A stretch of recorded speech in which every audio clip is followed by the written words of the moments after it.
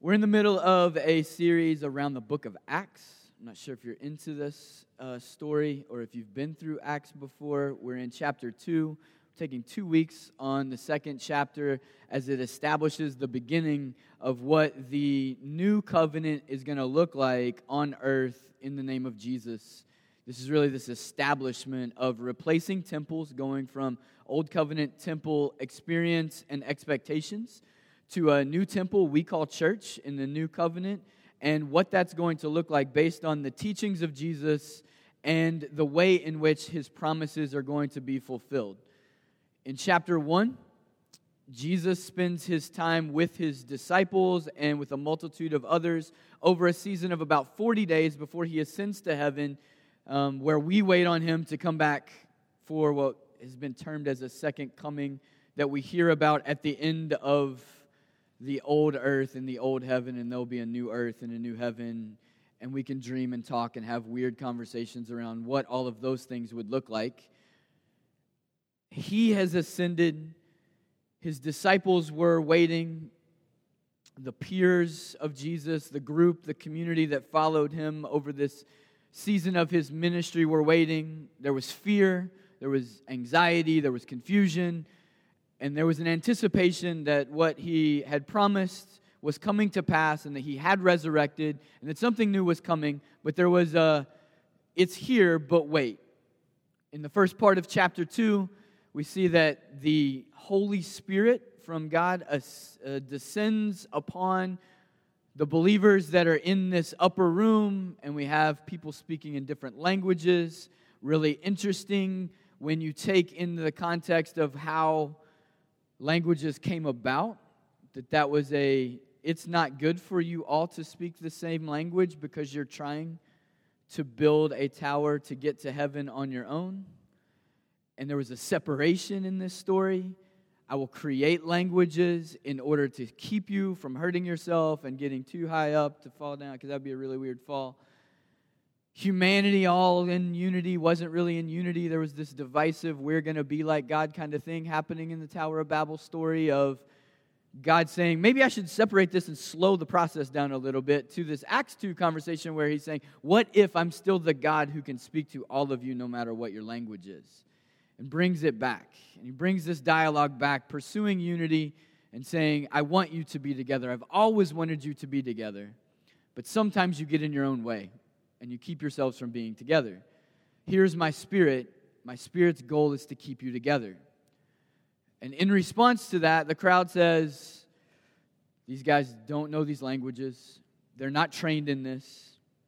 They're from an area that does not have a high education level. Their public school system is not giving them a passing grade on multilingual understanding. How do they know these things? They must be drunk. Peter's response to that, it's too early in the morning, give us an hour, we'll be there. And then he starts to speak the name of Jesus and shares what we would say is the good news of Christ, in that no matter what role we have played in our own guilt and shame, he is resurrected and has resurrected our stories in that. No matter the role, no matter the past, no matter the history, Peter presses on that really hard of, we did this. We crucified him. This was our fault. We watched and celebrated in that weekend and got caught up in this agonizing pain caused by us on the Savior of the world. We got caught up in it, and even us, even those who denied 3 times, even those of us who chanted as he went down, even those of us who said we were with him, and then in our hearts we're scared for our own lives, all of us, we're back in. Everybody's back in. And in that first section, the inclusion and equality that is the kingdom of God ignites the crowd to say, what do we need to do to get back in? Peter responds by saying, repent, recognize you're part of this, recognize that you carry guilt and shame, recognize that there is a spirit at work that's saying, hey, we're not all clean in this story. Be baptized, reflection of immersion in water and resurrection into new life. Be clean and stay together. And the story says there were about 3,000 joined in that story that day. Church moved from about 120 to 3,120 for those of us who are statistical and want to make sure that we know how the church is growing. I was part of that church one time that actually went to a conference about making our church an Acts 2 church. And the conversation the entire weekend around that was to take a look at this process and see whether or not this methodology that is presented in Acts 2 would actually produce 3,000 new believers. I was in the meeting where I was asked to present a budget on what the youth ministry would look like when the church had gone from 550 to 3,550, because this is the promise of God. When you do this, the Lord will add 3,000 to your church. And if the standard youth ministry is 10% of that, what's your youth ministry going to look like when we hit about 350 students and you have a budget to be able to go after them? Like, I was in that meeting of like, we're going to hit this place where we're going to have 3,000 more people come in, and you need to be ready to be the youth minister of that church because we believe we're becoming an Acts 2 church. There's an author and church planter named Tony Jones, and in 2011, he said everyone was coming to him and saying the same thing. We're going to go plant Acts 2 churches. And his response to all of them were, have you read past Acts 2? Because all the posers start dying. Like, are you sure that's what you want to build? Because after Acts 2, and there's this conversation, and there's this push of what the church could be, and these thousands come in, everyone had a bad motivation or were trying to build the wrong thing. They start getting sifted through this process, and it's not really pretty. Are you sure the Acts 2 church is what you're supposed to build? Are we sure that the Acts 2 church is the church that God's inviting us to build? It's really, I think, a healthy question. So many times we get caught in aspects of the story of God and in Scripture, and we get hung up on it, and we build our lives around it, and sometimes it was for a moment. Sometimes it was the beginning of something. Sometimes it was to establish this new covenant, but it's not necessarily exactly how we're supposed to live and to breathe. And I feel that at Echo, that is it possible we could read through Acts 2 and walk away today feeling shame because we're empowered by God, but we're not a megachurch? That would be a terrible conclusion. That would be an enemy winning. If we looked at something and said, oh, well, when the gospel is presented right and the people begin to hear, thousands come into a church building and become part of something, and that's how you know if you're doing it right. I've participated in some of those churches, and I don't know that all of them are doing it right. I'm not saying all of them are doing it wrong. I haven't been to all of them. But I could say that it would be heartbreaking for this amazing community to go into Acts chapter 2 and to have the shame of something else be written on us when there's so much beauty to the Acts chapter 2 church that is being built here. Because I felt it for a lot of years. I spent meeting after meeting in a church being asked to produce every month what my numbers looked like. How many came to Jesus? How many did this? How many are in your discipleship groups? And those numbers are meaningless if we don't know names.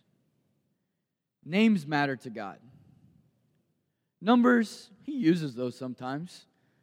And it's kind of impressive when you look and go, wow, 3,000 people came to Jesus on this day. But there were tens of thousands of people in the same street in the same moment, right? Like, the percentages actually weren't that great. On the day of Pentecost, all the Jews were there, like all of them, from everywhere. They actually list that out in the beginning. They're like, they came from everywhere, from miles and miles. This was a pilgrimage day, so we've got tens of thousands of people. And the first sermon preached on behalf of Jesus gets less than 10%. As we look and feel shame sometimes when we look at the success of others, instead of putting it into the context of what it looks like when a movement actually starts. Something healthy, something beautiful, something fun, something that we all get to be a part of. So we're just going to take a few minutes this morning and talk about what the actual aspect of church culture should look like, instead of maybe the church culture that you were brought up in, or maybe the lack of church culture that you never had. Because we don't know what the church should look like if we don't take a look at what the church actually is. So Acts chapter 2, verse 42 through 47 is where we're going to spend time. But first, I want to set up Jesus' conversation around the church. In John 14, verse 26 and 27, it says, "But the advocate," this is Jesus speaking, "the Holy Spirit, whom the Father will send in my name, will teach you all things and will remind you of everything I have said to you. Peace I leave with you, my peace I give you. I do not give you as the world gives. Do not let your hearts be troubled and do not be afraid." Very interesting that Jesus said, when I send the Holy Spirit, which happened at Pentecost, I'm sending you peace. I'm not sending you anxiety. I'm not sending you trouble in your heart. I'm not sending you fear. I am leaving my peace with you. Maybe we just pause and stop right there. Have you felt it this week? I don't know how many conversations I have been in internally with myself or with people around me that are overwhelmed with anxiety, trouble, just a spirit of disheartened approach to life, criticism, anger, frustration.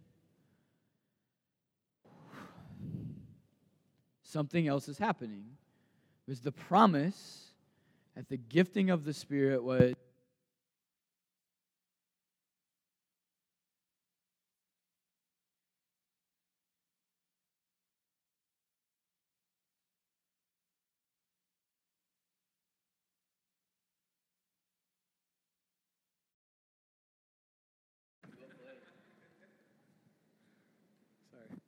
It is true. In a mega church, I would have had 8 other microphones on.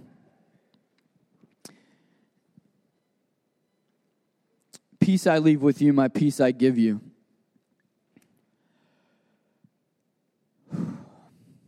I need that. Do you? Because we could be done right here in the midst of all of it. He just dropped peace into the world and just invited us to find it, to hold on to it, to long for it, and to wait. Whatever's overwhelming, it's not Him. Whatever's breaking you, it's probably not Him. Just know.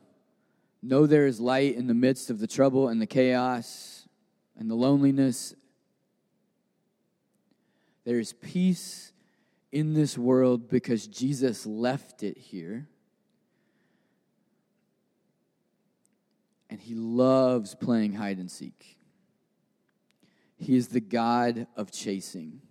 He's the God of adventure. I have had to choose in this past week personally to go chase peace because it wasn't sitting where I was. It wasn't in the room where I had chosen to hide. And I had to decide to leave and get out and go find it. The Holy Spirit's engagement in the world starts with a promise of peace. Acts chapter 1, verse 8. Steve shared this with us a few weeks ago, but you will receive power when the Holy Spirit comes on you, and you will be my witnesses in Jerusalem and in Judea and in Samaria and to the ends of the earth. What is about to happen in Acts chapter 2 is in response to these two things. My peace is here, I give it to you. The advocate is coming. The advocate of peace is coming so that you can be witnesses to the world on behalf of the advocate of peace. That's what Jesus has put together for us. I've left peace in the world in spite of everything that you see and feel. I am sending you the advocate of peace to navigate you to it, and you will be my witnesses both in the city that you live in the areas around it and to the ends of the earth on behalf of this good news. Peace is here. All are welcome to it. My Spirit will guide you as you celebrate it and find it together. It's really the empowerment of the Holy Spirit into the world. Welcome to the kingdom of peace. When you feel trouble and anxiety, know it is not from this kingdom and that you don't have to stay in it.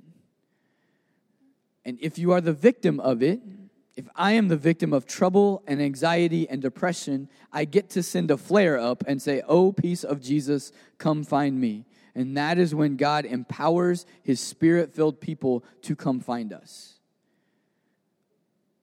And he sends his Spirit out. And we come to know Jesus because we find good news in the context of chaos when the Spirit both works in us and is around us. And this is how Luke records the response to that Spirit. Acts chapter 2, verse 42. They devoted themselves to the apostles' teaching and to fellowship, to the breaking of bread and to prayer. Everyone was filled with awe at the many wonders and signs performed by the apostles. All the believers were together and had everything in common. They sold property and possessions to give to anyone who had need. Every day they continued to meet together in the temple courts. They broke bread in their homes and ate together with glad and sincere hearts, praising God and enjoying the favor of all the people. And the Lord added to their number daily those who were being saved. In this text, there are 4 rhythms of the church. And if we can lock in on these rhythms, then we can speak against the shame and the burden that we carry. Just reading that, I felt overwhelmed because my schedule feels like I'm not able to make what just happened in that scripture happen. We're in a lot of places a lot of time. Maybe you are too. I spend 2 hours a day sitting on I-71 because, man, that thing. And there are moments that I feel like I'm not able to be the church because I'm too busy working on behalf of it. And I feel overwhelmed even just reading that text. But when I start to look at the rhythms, I start to see that there's peace inside the chaos because there are rhythms in God's kingdom. And here they are, the rhythms of the church. There's a rhythm of learning. There's a rhythm of sharing. There's a rhythm of being. And there's a rhythm of praying. The rhythm of learning. In Acts 2:46, every day they continued to meet together in the temple courts. They broke bread in their homes. I'm glad these two things were combined because the temple courts, public environment, this is an atmosphere of learning. People would go to the temple courts. You could throw out a philosophical thought. You could throw out a piece of scripture. Jesus could stand up in a court and read a passage from Isaiah, and people would talk about it even when he's 12. You would be in this temple area, and you would talk about the things that you wanted to know about, wanted to debate, or the things that you wanted to put to rest, that this is not something that we're going to do, and let's go stone that person because they're outside of the will of God. You would go to the temple courts and have dialogue and discussion. Public environments, it seems like even in these discussions, there could be between 800 and 1,000 people that would gather in these temple courts, and the apostles would say, one day I remember now that Jesus said, you heard to love your neighbor as much as they've loved you, like a few times. I'm going to tell you, actually love your neighbor as yourself. Like, not as you've been loved by them, but as yourself. What do we do with that?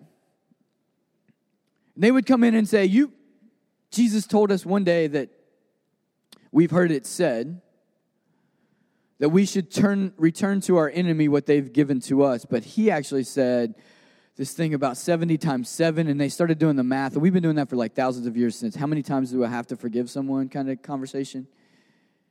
What do we think about that? You could have that discussion in community. But he also says, Luke is saying, but there weren't just these public church gathering, big discussions around the apostles' teaching. People were just going to houses. And they were having discussion around what this new thing, this new temple looked like, because they didn't know And there was a healthy ignorance. They weren't all there. There were just a few who had been at these teachings with Jesus. And then there were some we see in the 40 days of Jesus that Jesus shared things with people that weren't apostles. And so even those communities are coming and going, yeah. He walked with us on this road. And he told us these things. Does that count? And I can imagine even a day where the apostles are going, oh, wait a minute, you guys didn't walk with Jesus for 3 years and aren't anointed apostles. Are we sure that we want to count this? But that really sounds like Jesus. I think we should include it. There were dialogues in public and private spaces around the teachings because they didn't know what they didn't know. Did you know that the Greek word for disciple just means to become a learner? To become a learner. Now, there are lies hidden within this, and this is where I found myself. The lies are, I know more than the people in charge. I should be an apostle. Why isn't anyone listening to me? That creates division. I didn't grow up in church. I don't understand these things. He just put a Greek word up there. I don't even understand those letters. I'm too ignorant to belong or to lead. I shouldn't throw my opinion in when we start to talk about these things. These are the subcultures of things that happen within the church. Is either we have arrogance or we have ignorance. Our arrogance keeps us from learning because we believe that we're too intelligent or too wise or too trained or we're paying off too many degrees. That's me. In order to be an expert, and so we struggle to humble ourselves as students and to listen and learn. But the truth is, none of us have experienced the gospel of Jesus in the context of 2019 before. So none of us are experts at what the gospel looks like in being inclusive and loving and grace-filled and centered on justice in this moment. And so we have to get out of the way of ignorance and into an understanding of learning, of saying, who knows what this looks like and what does it look like now? Full transparency for me. When I showed up at Echo and I watched Steve teach, I went, this church will not like me because I tell stories. And he has really cool like pictures and things from places that don't exist anymore the same. And like they're awesome. History, training, teaching, breaking down where it's his model of teaching. And I thought, wow, they're going to hate my stories. I learned through story. It's just how I do things.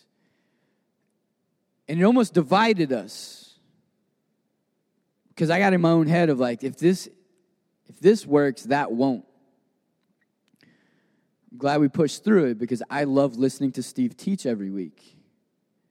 And I like telling stories. And I think they can live together. And I think they can be in the same space. But man, there was a lie at first that it's like, this isn't going to work because of the second of my ignorance of saying, I don't know as much as Steve. So I should give up. Does arrogance or ignorance impact the way that you learn? Because you have a voice in this church. And as we learn together, we will see what the church of 2019, 2020, 2030 is going to look like as we learn together how to navigate good news. The second, I have a quote up there. We'll skip that. Sharing. All the believers were together and had everything in common. They sold property and possessions to give to anyone who had need. And this is where we pass the plate around or the box, right? Like, and you have to like write checks to us. Because this passage is always used for that.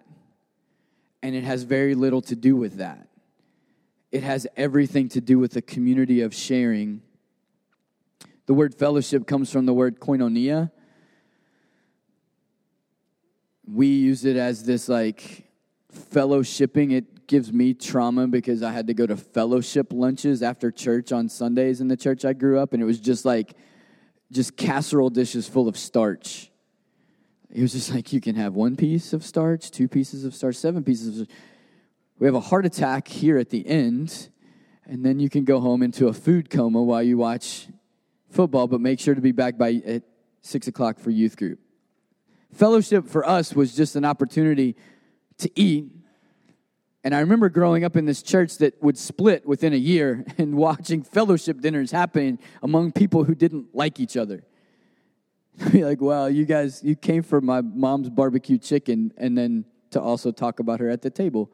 Huh, that's interesting. Is that what fellowship looks like? The word koinonia actually is just a way for us to share in common as the basis of fellowship. What does it look like for the church to share our possessions? Because we share in common because of our fellowship. Not because we have to, not because the church is shaming us to, not because we grew up believing that if you didn't give 10%, God was going to smote you out for some reason in your life and just take you out of his kingdom. And the reason that your car kept breaking down is because you weren't tithing and God was trying to get your attention.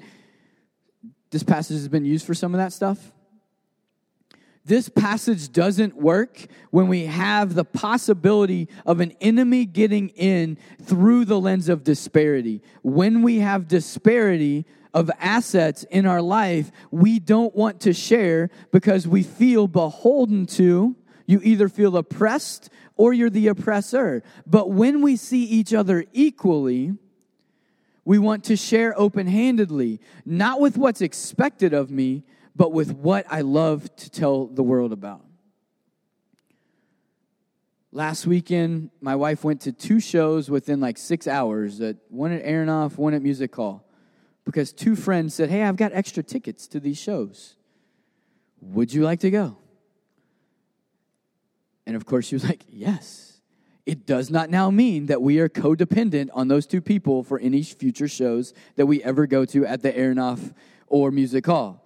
We now do not decide that because they shared once with us, that it's now their job to be the ticket sharers in our life. Just because we share once doesn't mean that we're now labeled to be the person who always has to share that. We just get to share.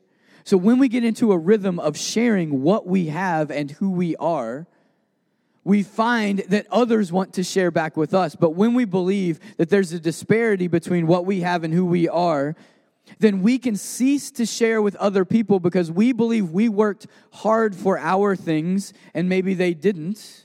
And God is teaching them a lesson. He's going to teach them how to work hard, and then they'll get to share with us. Instead of us saying, hard work may have produced this, but I don't know that hard work is what produced it. I just know I have it. And I love to work. And now I get to share. Our commitment to share could look like us sharing our stuff, our energy, our life, our grace, our justice, our story, and what do you fill in next? The rhythm of the church is to share. The third is being. Every day they continued to meet together in the temple courts. They broke bread in their homes and ate together with glad and sincere hearts. They were just being together. Being together implies social interaction, practicing presence, reconciliation, and remembrance. And here's how I get there with that. Social interaction, it's really hard to break bread with other people or eat a meal when you're alone.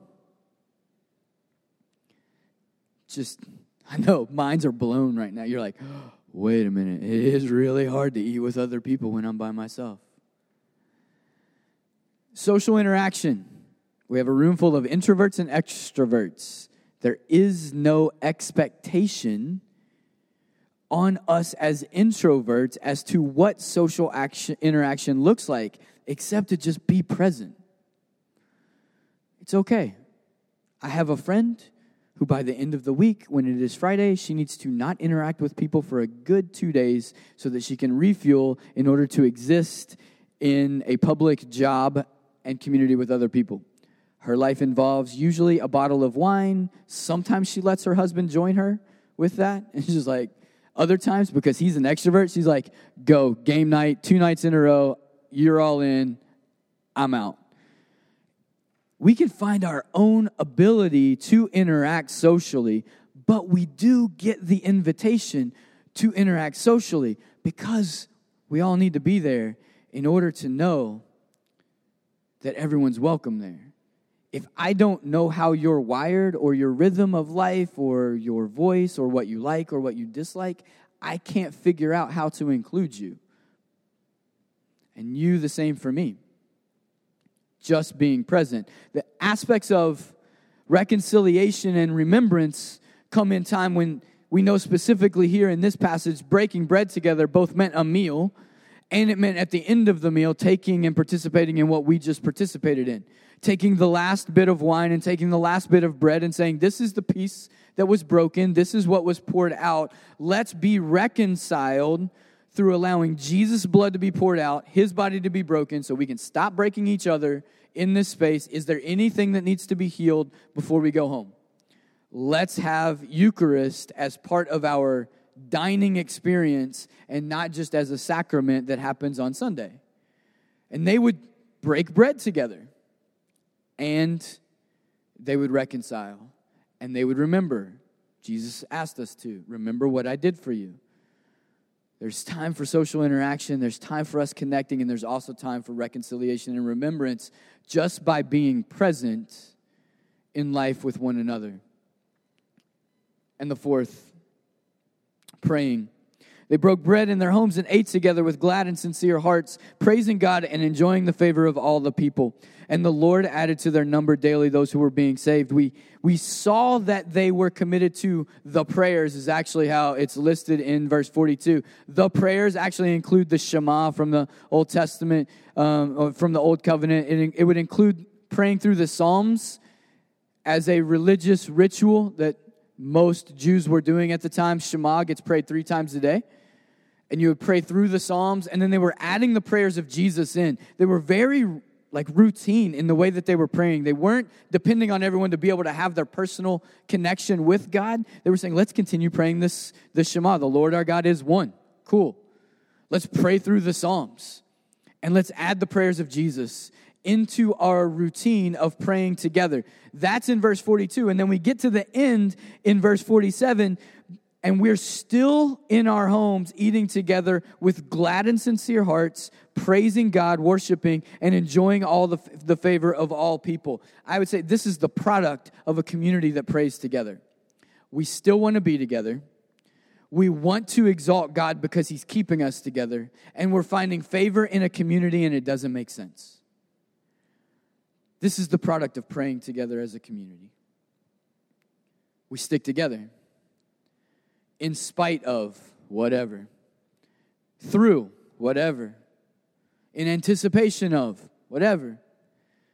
But we stay together if the enemy of learning is ignorance and arrogance, if the enemy of sharing is disparity, if the enemy of being is division, then the enemy of prayer is ego. Either I believe it's my responsibility to make my future happen, or I believe that I have no responsibility in making any future happen, and I just have to take what's coming. A praying community believes that the future is our responsibility as we are witnesses to the world on behalf of the Spirit of peace. These are the rhythms of the church. I wanted to give you the opposite side because that's the attack that's going to come against us. If the rhythm of the church is to learn, to share, to be, and to pray, and if there is an enemy that would want to thwart that, if we just go with that assumption, wouldn't it be true that the enemy of the community of Jesus that would want to bring chaos and discontent and overwhelm the peace that is the kingdom of God would be one of arrogance, ignorance, disparity, division, and ego, so that it can crush peace. So my challenge this week for myself is to see which one of these 4 rhythms that I need to re-engage in order to do a little bit better at. Do I need to learn, share, be, or pray? Just pick one. And which one of those tactics of an enemy do I need to speak against and get out of my own life? Because I want to be part of this. And I don't have to do it alone. The Holy Spirit is the one who will empower me to grow in the area that I need to grow and to destroy the area that I have given into the enemy. And so we can depend on him. Let's finish with prayer. Jesus, we praise you for giving us this Holy Spirit. We praise you for the cross, for the resurrection. We pray that your Spirit would be the advocate of this church. Take us to peace this week. Teach us what we need to learn. Show us what we can share. Share with us what we are lacking. Be with us. Be with those of us that feel really alone right now. Be with us. And speak with us. It's in your name that we pray. Amen.